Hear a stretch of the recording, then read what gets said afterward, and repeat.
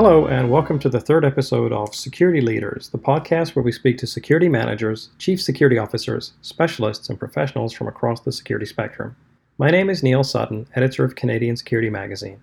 My guest this week is Owen Key, Director, Advisory Services and Risk Consulting at KPMG in Calgary. Owen started at KPMG back in 2000, but has spent most of his professional career as CSO and Chief Information Security Officer at the City of Calgary. Owen rejoined KPMG just a few months ago to start the next chapter of his career. I recently spoke to Owen about his background as a police officer in New Zealand, his security career here in Canada, including his successful melding of physical and logical security roles, and what it's like to start a new job during the pandemic. Before my conversation with Owen, here's a quick word from our sponsor, Commissionaires. Start seeing information security as an investment and not as an expense. Now people see that if you screw up, this has a cost. It has a reputational cost. The past couple of years, you've seen the idea of secure by design working its way throughout the food chain. It's something that's spawned from the very bottom of the pyramid. It's working slowly but surely its way up the ranks. People are integrating security in the very process they're building as a veritable cornerstone of their business. My name is Jean-Philippe Descaries-Mathieu. I'm the head of cybersecurity for the Quebec division of the Commissionaires. To learn more, go on commissionaire.ca. Thank you, Commissionaires, for your support of this podcast. Here's my conversation with Owen Key. Can we just get into a bit about your background? I know you've been in the security industry for quite some time, most of it based in Calgary. But you started off in New Zealand. Can you tell us a bit about your background in New Zealand and how you came to move to Canada? Well, yeah, so thanks for having me, Neil. I appreciate the opportunity to do this. You're right. When I come back now, it's almost 30 years, which I catch myself, saying each time that I say it, in terms of being both law enforcement and security. So it just means I'm a little old. I was born and raised in Wellington in New Zealand, moved to Auckland when I just finished high school or college, as we call it down there. And did my university degree. I did a commerce degree up in Auckland, but I chose a slightly different career than most of my friends and entered law enforcement instead of the corporate law path or accounting path. I was lucky. I was a detective on a crime squad, ended up doing commercial fraud, and then became one of the first investigators in New Zealand in the 1990s doing computer-related crime. At this period, I managed to meet my wife during part of this, and she's Canadian, so it's inevitable that you're going to come home, and so I transitioned back to Calgary in about 2000. Okay, when you moved to Calgary, what was your work situation like? It was lucky. I managed to snare a job. I ended up working for KPMG at the time as a senior manager there. I ended up leading their forensic technology practice, so the computer forensic practice for Western Canada. I had a young family at the time. They're all grown up now, but so travel was quite prevalent back then. It was difficult with the kids, so position with the City of Calgary came up, and I took that in the end of 2004. What did you start off doing for the City of Calgary? What was your first position like? I rolled into the manager of corporate security at the time. It was a small section for the law department. They'd just gone through a reorganization of their audit and legal sides, and was fortunate to take a position under the law department, running what I would call a very small security program. There was only 5 of us doing very generalist roles. Asset protection advisory roles in that too. It was a good kickoff for me, a good small area that I could grow upon. So, yeah, I think I first met you when you were in the senior role at City of Calgary, and it seems to be a real sort of hotbed of security thought. Often I chat with people either in Calgary, within the City of Calgary or within the organization of the City of Calgary, and there seems to be a lot of security forward thinking there, I would say. Can you maybe share a few highlights of either situations you dealt with or policies you helped implement while you were at the City of Calgary? I was fortunate. We had a phenomenal team, and I also had some phenomenal backing from my bosses at the time, the city solicitor, and so we ended up I had a fairly good vision of what I wanted to do based on the previous experiences, certainly stealing other best practices from other organizations, and as is a number of other thought-leading areas and stuff too. So I didn't really invent a lot of it. We had a great team who was on board. Good support initially, as I said, from the city solicitor and ultimately the city manager and a number of council.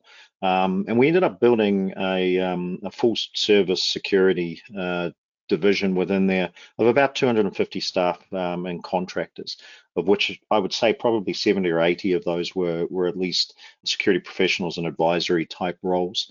I wanted to build a full service, predominantly in-house group that I think the city wanted or needed. That's not to say that it would be the most practical one for any other organization. I think every organization is different and needs, can be a hybrid or an in-house or a combination or completely a full service managed services outside.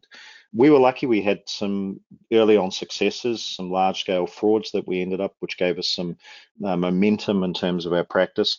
But it was then, well, okay, how do we become a little bit more proactive in our physical security to prevent, in a controls environment, to prevent some of those large scale frauds and thefts? One of the big challenges at the city of Calgary, obviously, was during the flooding situation a number of years ago. And I think you and I spoke about it for an article. But maybe can you just share some of those lessons learned and how you dealt with that extremely difficult situation? It was an interesting time. We'd started moving, particularly within corporate security, we'd actually moved towards working a little bit from home and remotely for a lot of our staff anyway prior to that. With the 13 floods, it was at the time, and I think Fort McMurray's fires have surpassed it, but it was the largest insurable loss in Canada. I think it was over $6 billion. All of downtown was underwater, which included the municipal building, included our control center. The city lost its telephone system, and so as a result, we had already had a very brand new structured emergency operations center. I would consider it a world-class EOC and a world-class emergency management agency. It brings every piece of the city together, including every discipline, all the enabling services and the core services the city provided. And as a result, and I think it's well documented, things like the Stampede were back up and running within a couple of weeks, et cetera, too. But, when it came to trying to get everybody working remotely to be able to service our clients, which was the citizens, we put in a VoIP system, or we expanded the VoIP system that we were using at the time within literally days. We had remote VPN and two-factor authentication on demand within days as well too, and expanded those out. There were challenges for IT to look at the networking side of things and the capacity, but it was done very collaboratively.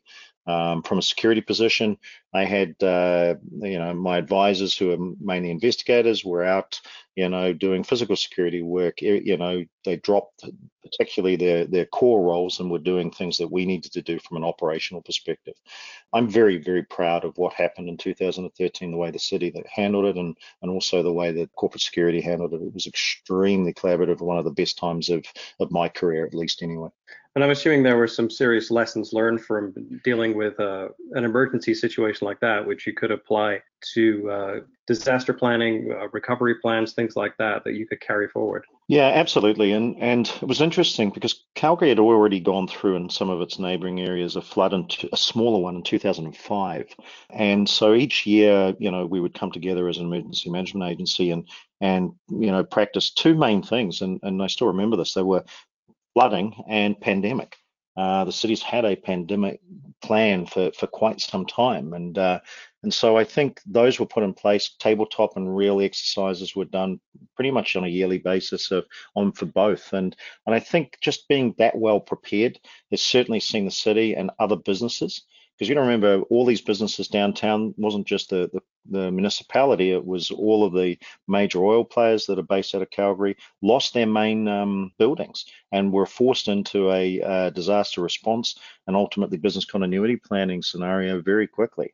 So I would suggest they're probably weathering the COVID side of this a lot easier than most other places around the world at the moment.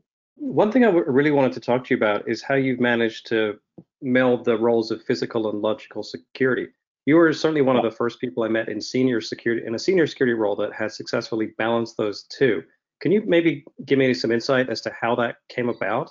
Yeah, it's again, one size doesn't fit all. There are organizations where, information security is under the IT area, and certainly that was the case when I first started with the city, and physical security that I ran, or the corporate security side, was under the law department. And I would never say that, you have to have it all under one area or you have to have it amalgamated. I think there are business strategies and decisions to be made for any organization. But just prior to 2011, I was chatting with the director of IT, and I always had a vision that the two, particularly for Calgary, should be in the same area. Of course, I had a background in forensic, computer forensics, so I had that enough to be dangerous in terms of the cybersecurity side. So discussions with the former CITO at the time, and then eventually we made a business decision together that was quite collaborative to transfer information security over to corporate security and bring that in under house in 2011. I did a lot of research. I did a lot of work, white papers, et cetera, too. And, there was a lot of information out there about the pros and cons of doing such a thing. Certainly, it benefited us. Now, having put it under the same title doesn't necessarily mean the two are integrated. There's still a lot of places, still very much a line in the sand between information security and physical security, or logical security and physical security, despite being under that same org structure. And it's not true integration, really. So for me, the next phase, and we'd started doing this just prior to myself leaving and going back to KPMG, is to start doing a full integration of the two. Security to me is very similar. You're still protecting assets. You're still doing consulting work at the front, the security by design. You have security operations, an alarm and or alert is an alarm and is an alert under both. And then you have incident response, which also has the investigation pieces. So to me, bringing them under, what I would consider a very lopsided bow tie model, where you have security risks, whether they're cyber or physical at one end, operations in the middle, and then trying to reduce the number of incidents and investigations you're doing at the back end. That would be the true integration. Bring that up into a governance, risk, and compliance tool, and if you get me started, we'll start talking about organizational resilience. What advice would you give to people or to physical security professionals that are embracing logical security roles and vice versa? There seems to be more interplay between the two, either from the technology side or privacy implications or risk, or however you want to measure it. But those two things seem to have come together, especially in the last maybe 5 or 10 years when I guess you were assuming a role like that. What advice would you have for security professionals who are now trying to balance those two? I think you need to look at the big picture. So for me, you need to talk the language of both business and security. And I know that is a cliche, it gets used a lot, Neil, but to be perfectly honest, you need to have those skill sets and that big picture. To me, we're talking about organizational resilience, and it's particularly prevalent at the moment or relevant to today's world, especially with the COVID, but it can be for anything. That's an organization that is strong. That there's a Maori term in New Zealand called kia kaha, which means effectively be strong. You can get through a lot of shocks and stresses by being a resilient organization. And there are three main components to that. First is your culture, your people. Strong people, strong culture certainly helps, and your morale. Second piece is your financial. Obviously, you need to have good cash reserves. You need to be able to have policies or strategies that in times that are tough, how you're going to deal with those. And then the third piece, which is where security falls under, is that risk management piece. So security, physical, logical, and then safety and a number of others all fit under that, putting controls in place. So understanding that big picture as a security practitioner, especially if you're into the management side, do away with the silos, get out of that mentality that, I only do cyber or I only do IT or I only do physical security. I'm sorry, understand. You don't have to be an expert at it, but understand that what the others are doing and bring those together, because you're all feeding up into that risk mitigation or management and then up into that OR piece. Maybe talk a bit about how you transitioned over to KPMG now. Like you're now working for an organization that you work for, as you said earlier, that when you first moved to Canada, you've come full circle and taken on a senior security position at KPMG on the cyber side. Can you talk a bit about that transition and what you're doing now? Yeah, so as I said, not my first rodeo with them. I've worked for only 3 employers in my career: the New Zealand Police, KPMG, and the City of Calgary. I consider myself quite loyal to those. An opportunity came up to come back to KPMG and to work with a huge number of clients that we have around the world. What I like about it, it's a large organization, it's a global organization. I think there's some in Canada alone, 8,000 employees and 37 offices or so. I want to go out there and help those clients. It sounds a little sappy, but one of the partners here has said we want to embrace our clients, and it's actually true. How do we help them get to a point? My role is primarily cyber, although I'm a little bit of a jack of all trades, and I can look at the governance, risk and compliance. I'm in risk consulting.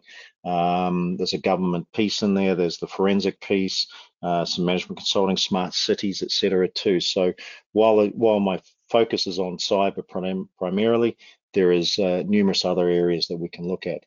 We're there to assist an organization. I think if you have a look at KPMG, our whole role is about organizational resilience for those businesses, whether it's tax and audit for attestation of controls or trying to minimize your tax liabilities, whether it's restructuring or whether it's risk consulting or management consulting. It's about making those a little bit stronger. And so I'm really looking forward. I started mid-March. I had a laptop couriered out to my home. I haven't even seen the inside of my office yet after 3 months, although we are starting a transition back. So it's been a throw in the deep end, but again, not the first time that's happened to me. Yeah, you're definitely starting during an interesting time, if I can use that term. An awful lot of us have had to move out our office spaces and working from home, but you actually started a new job during this sort of unprecedented situation where most of us are no longer in our office space.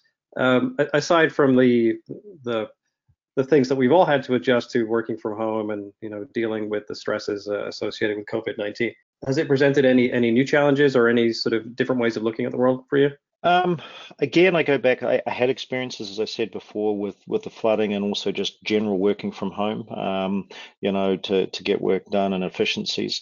This one, I'll be honest, has driven me a little stir crazy, and so that far as I've not been able to do proper face-to-face meetings, and I'm sorry, but Zoom and Teams and Skype don't count.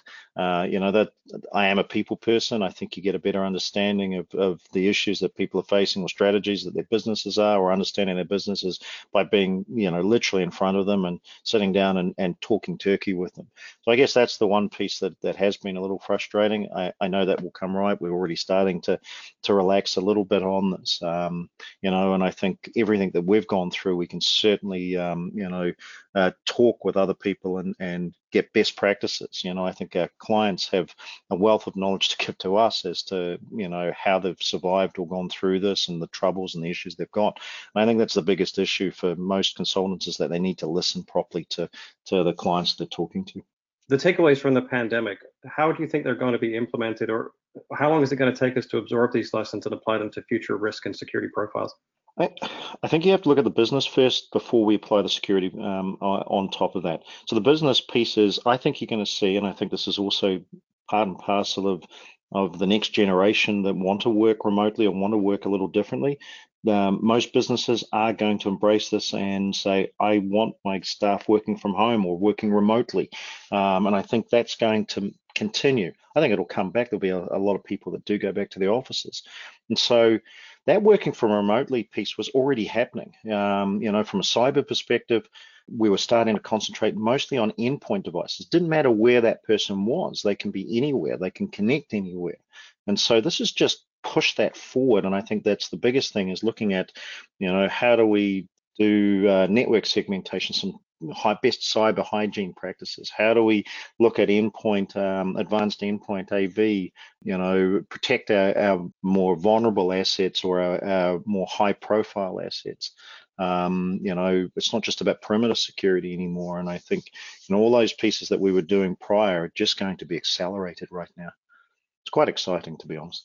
Thank you very much for joining us today on Security Leaders. It's been great catching up with you, and I've enjoyed your insights, and we wish you the best of luck in your new role at KPMG. Thanks so much, Neil. I really appreciate the opportunity. Thank you to my guest, Owen Key, and our podcast sponsor, Commissionaires. You can find more security-themed podcasts at CanadianSecurityMag.com. I'm Neil Sutton. Thanks for listening.